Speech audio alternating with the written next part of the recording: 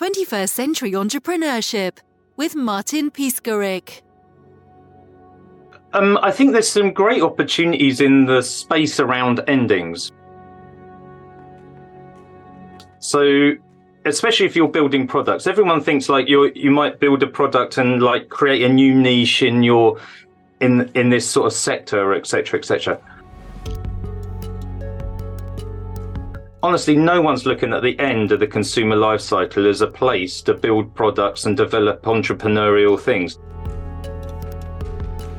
But there are a few businesses. So, for example, a company called Stuffster, they started to look at the second-hand market. Now, the trouble with the second-hand market, it's very emotionally driven by individuals. It's not organized, and it's certainly not have any database in it. But the genius thing with Stuffster, they said, let's just look at one sector, trainers and sportswear, and let's move upstream and get the database and the sales from a company that's selling a lot of that product. So they take Adidas and they partner with Adidas, and everyone who buys Adidas trainers, they get a little date, what product, how much, and who bought that product from. And then they build a platform called Stuffster, and that person who bought those trainers can daily see how much their product is worth in the second-hand market and sell it instantly back to Stuffster.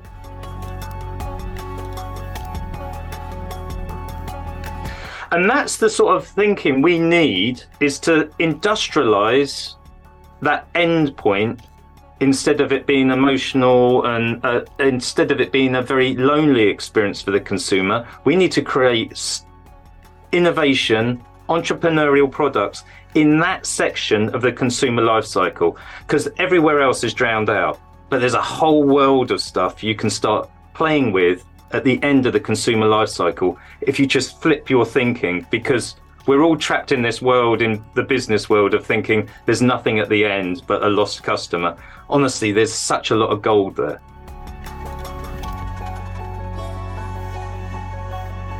What made you focus on creating the best offboarding experiences for companies at the first place?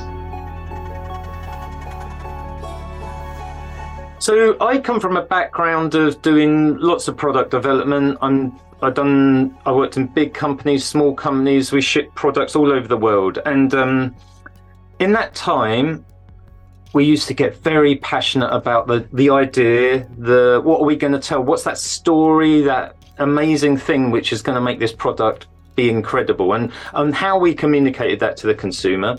Then we would craft and design and hone the details of that so it's the most incredible usage experience.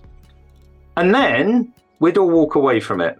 And all of the product development team would walk away from it, and we sort of abandoned that conclusion to what happens at the end of this product. That's sort of, and you see that fall out into how consumers are abandoned at the end of the product lifecycle.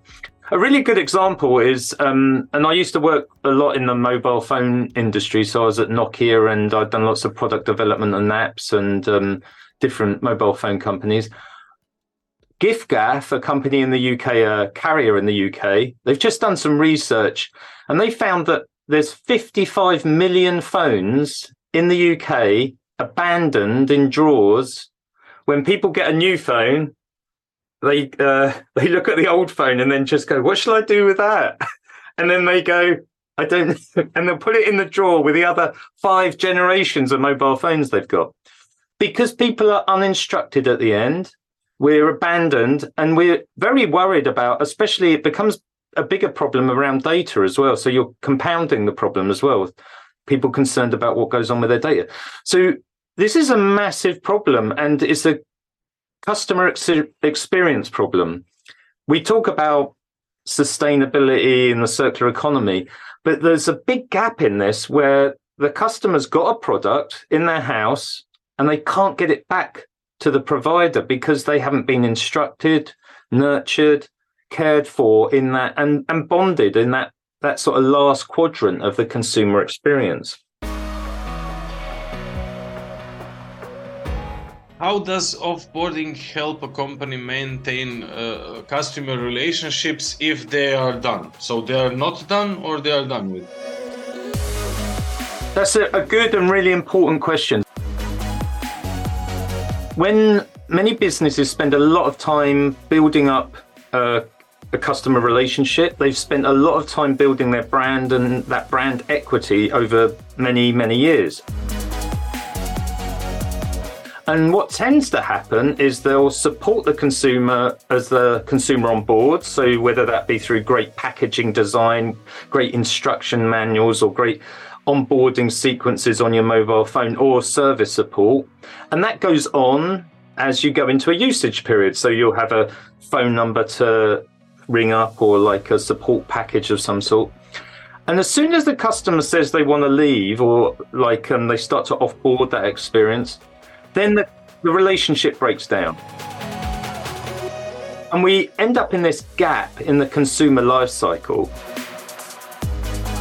And in this gap are 4 sort of problem characteristics that are found at the end of the consumer life cycle. So the first one of those is the relationship breaks. And that relationship, as I was talking about earlier, is super exciting and precious at the beginning of the consumer life cycle. Thank you, Joe, for being a customer of ours. But at the end, that just breaks apart and the assets of that relationship, including brand, fall to the feet of society and into the ether and into the environment. And you lose a lot of brand equity in that relationship.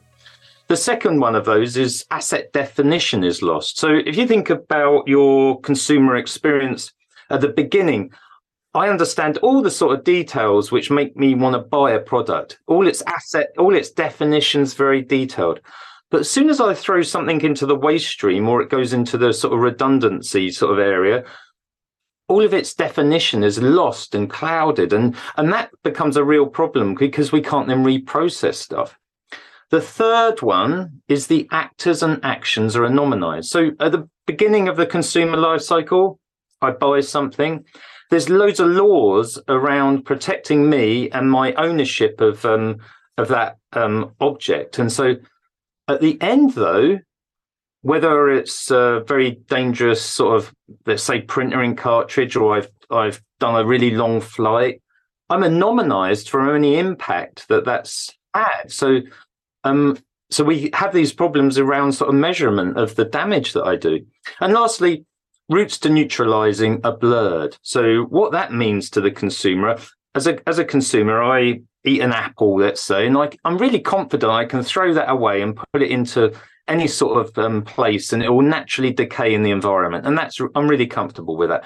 But as soon as I get into a human-made product that has complexity or detail, so for example, a plastic bag or a pen has like 10 sort of different elements to it, which are plastics and metals and inks and stuff.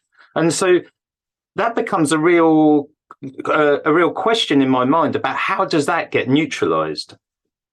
So those are the 4 things that happen at the end of the consumer life cycle. And on top of that, there's a lot of loss in terms of the relationship, the brand equity that the company loses. What are the most important considerations when designing that specific offboarding process? So one of the first things to do for any business is start talking about it. You'll be amazed how little the end of the consumer life cycle is discussed in any business. You'll happily talk about how many, I ask anyone listening to this show, how many sales meetings do they go to every month? And they're probably like, oh yeah, I went to this department sales meeting. Have you ever been to an ending meeting? Has anyone got an idea of how their customers leave?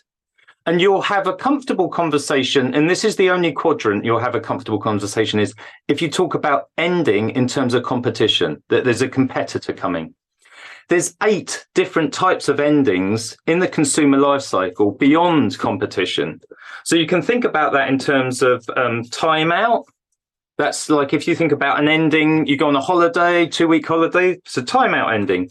Exhaustion or credit out ending, like a fire extinguisher will be exhausted, or like you'll get a credit out ending on your pay-as-you-go profile. task event completion.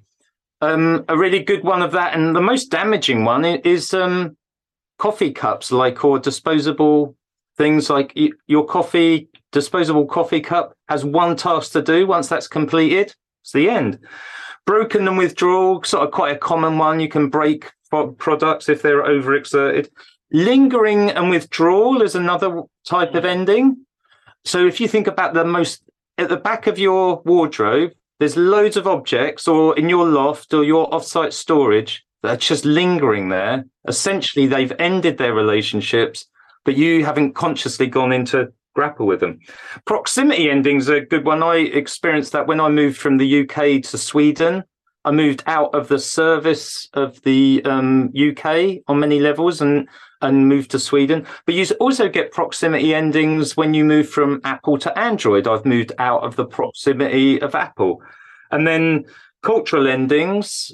Fashion is a really good example of that, where we're really sophisticated beings, so we can understand incredible nuance, and fashion really examples that as well. So there's all of these types of endings, but businesses only speak about one. So coming back to your first point, Martin, the best thing to start doing is talking about endings and the different types of endings that are experienced by your customers.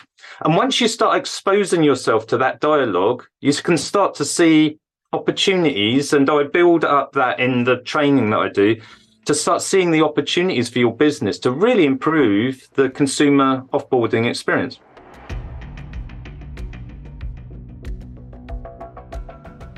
There's some elements of saying goodbye to the consumer which are really good. We're good at doing service, and what service would be even respectable on a base level without saying goodbye? But there's so much more in that on many levels. With the consumer, many consumers are a lot more anxious, for example, about climate change. So I don't know about you, but I would like to offset my impact. But the trouble is that many of the airlines are selling that offsetting onboarding. And I think it really needs to be moved to offboarding. The sort of the relationship needs to be embraced at offboarding, so we bonded together, and it feels like an experience that I'm bonded with a partner. Because as all of your listeners know, offsetting doesn't go like that. Offsetting takes decades, and the opportunity lost by making offsetting is an immediate thing at onboarding at the beginning of the consumer life cycle when you buy the ticket. The opportunity lost is gigantic. And if you think about the end and the opportunity you have to bond for potentially decades, then you've just thrown that away.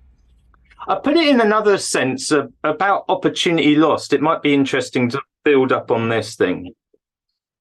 In the advertising industry, a couple of groups, one which was called the Purpose Disruptors.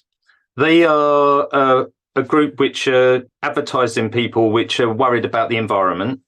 And they got together with a group called Magic Numbers. And Magic Numbers are a data analytics firm. And they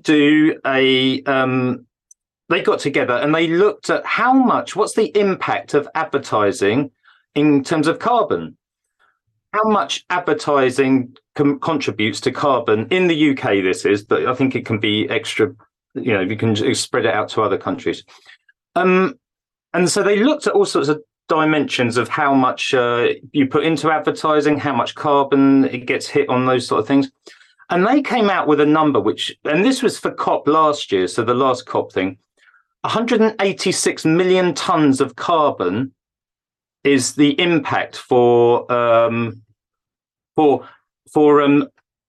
the advertising industry in the UK. To put that in context, Martin, the whole of the Netherlands is 180 million tons of carbon.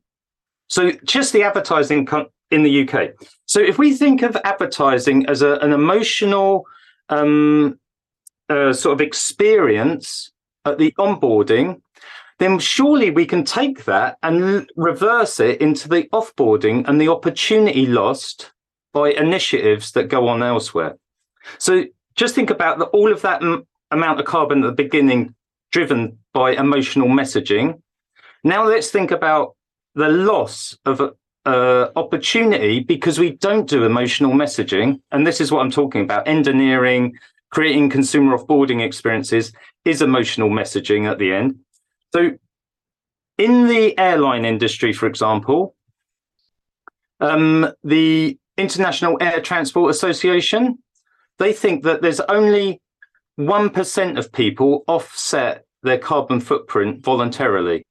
So that lost opportunity is 99%. If you're a business and you've made one sale out of 100, no one will give you money to invest. Then we can go on to the lost opportunity for example, recycling rates in the UK households. That was they can just get to 45% in 2017. So that's a lost opportunity of 54%. And then I go on, there's one about tons of global e-waste. Just 17.4% is recycled. So that's a lost opportunity of 83.6%. And US recycling rates of PET bottles, so recycling jars and bottles, etc., just 29%. So you've got a 70% lost opportunity because we're not creating consumer offboarding experiences and engaging people emotionally at the end of the consumer life cycle.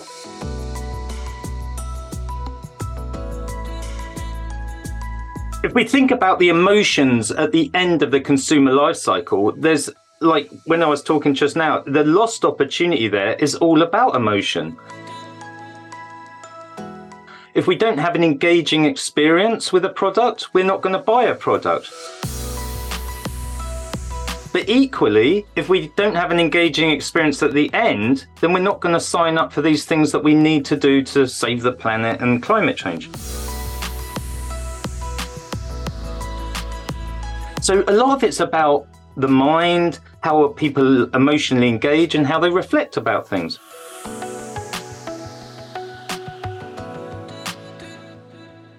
So in engineering and the proposals I've put forward, the psychology of that is really important. So in the book, I talk about a number of different psychological techniques that are really important to think about when you're designing endings. A classic one of those is by Daniel Kamen called Peak End Rule. Many people will talk about that. And the theory he came up with is that people lay down memories in two places. They all remember the peak of an experience and the end of an experience. But because we don't work with endings very much, what we've decided to do almost in business is do repeated peaks and just hammer peaks home and forget about endings.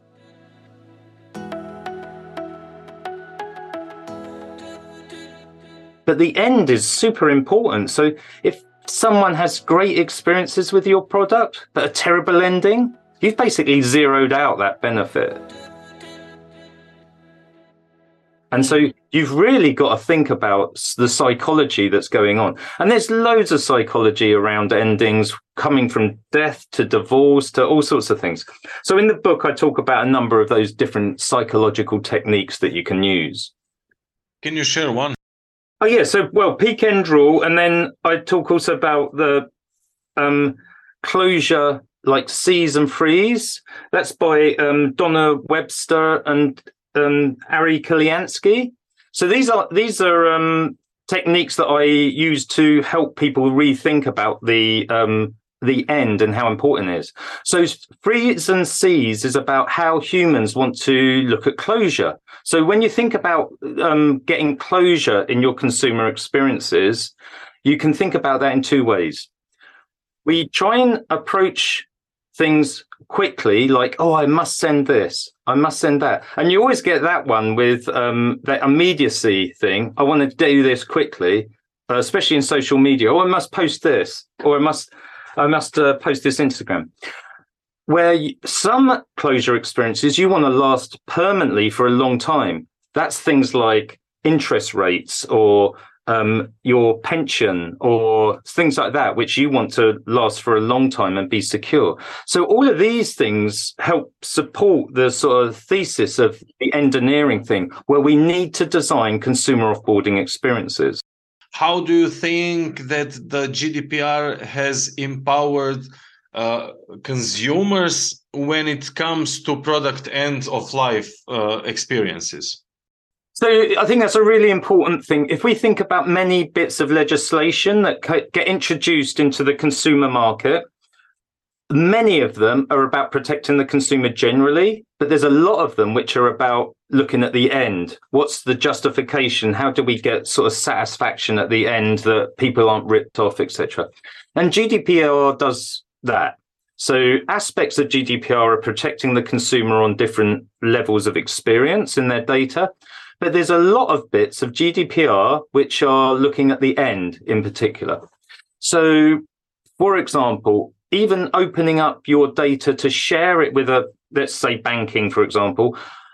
I've got a bank account. I now have the power under GDPR to get my data and share it with another company to then potentially leave. So that is around your competition. You're going to open up competition as an individual, and I've been empowered to do that with GDPR. I also have the power to stop anyone looking at my data. If I've said yes to them looking at my data, I've now got the power to stop that.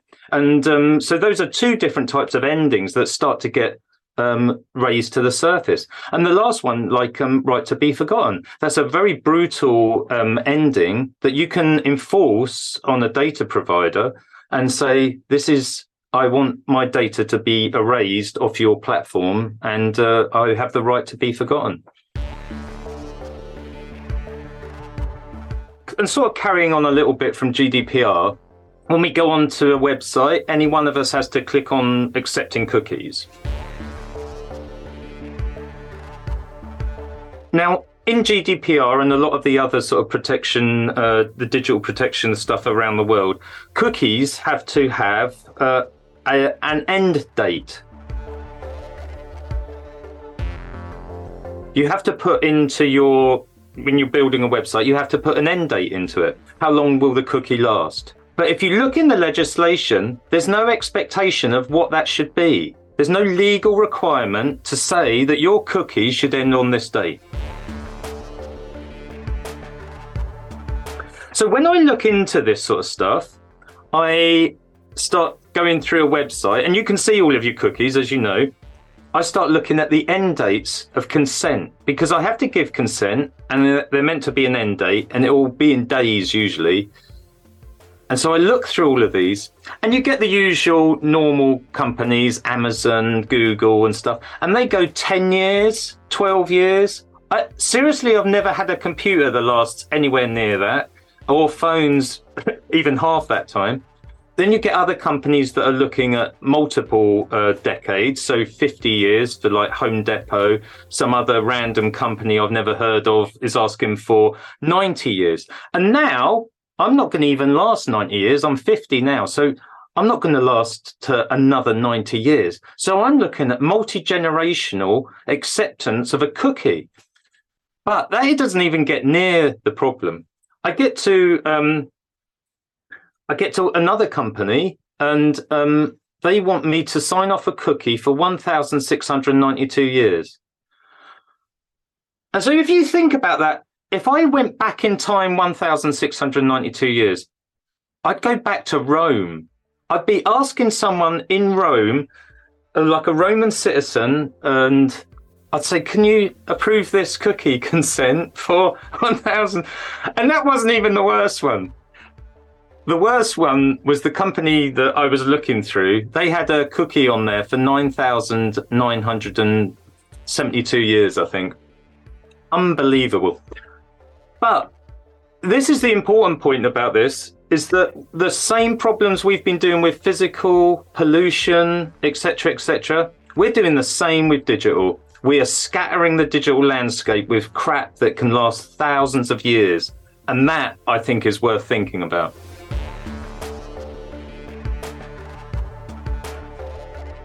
So when you're talking about the business model, Martin, I make money in a few different ways. So if you've ever asked an author if they make much money out of their books, no, you don't really. You don't make money out of books. But what you do get is the authority to speak on the subject. To write any book, especially about business or techniques or anything, you've done ever such a lot of work on that. You know intimately how this thing works. So the first thing I done when I started looking into endings in the consumer lifecycle is start researching the history of that, the sociological changes that happened over centuries, really. That gave me such a good grounding into looking at the damaging effects that we do with consumerism in a very different sort of fresh way. And it came down to the ending of that consumer experience. So come back to your point. I don't make money out of books. I do make money out of being an authority on the subject of endings in the consumer lifecycle. I make money out of doing conferences. I've gone all around the world doing big conferences. And I also make money out of training. So I do that in a few different ways. To the general public, you can sign up to the training course, and I charge people for the training course. And in that, we go through all of the techniques and you get very practical and we have good discussions about it. And it's actually quite a bonding experience for people who sign up to the course. So you're in this cohort and you feel like real champions, like we can do something about stuff. And then I also have clients. Most of my clients come to me. The first thing I do is take them through the presentation. So that usually starts out with a talk at some sort of a product day or design day. And I will share with them the sort of foundations and the history. So it gets them in the mindset that we can do something about endings in the consumer lifecycle. Then I start to go in and do training with those companies, teaching them more of the practicalities of it, and then supporting them as they start to develop their own endings for their own products and services. So those are the way that I make money out of this. But it's not that I have a special source that I'm going to sell and it's packaged up neat and tidy. I want businesses to start doing that for themselves. So I provide the encouragement and the training and the support and the teaching. Okay, so what I want everyone to do about engineering is start thinking about it. That's the baseline. Start thinking about it. Start looking at your product and what your offboarding experience is. You can buy the book. Look at the history of why we're in this problem, because this problem goes back centuries. It's not the beginning of plastic and like the last problem with plastic in the sea. This problem goes back centuries. The next thing is to look at the second book, the engineering book, the how-to book, and start looking at the practical ways that you can improve your product offboarding experience, and you can start making solutions so your customers have a proper ending and you can capture and reclaim those materials practically. Look at the training program on the website, sign up to the cohort if you're a member of the public, get in touch with me if you're a company and you want your team to build better products at the end of product life.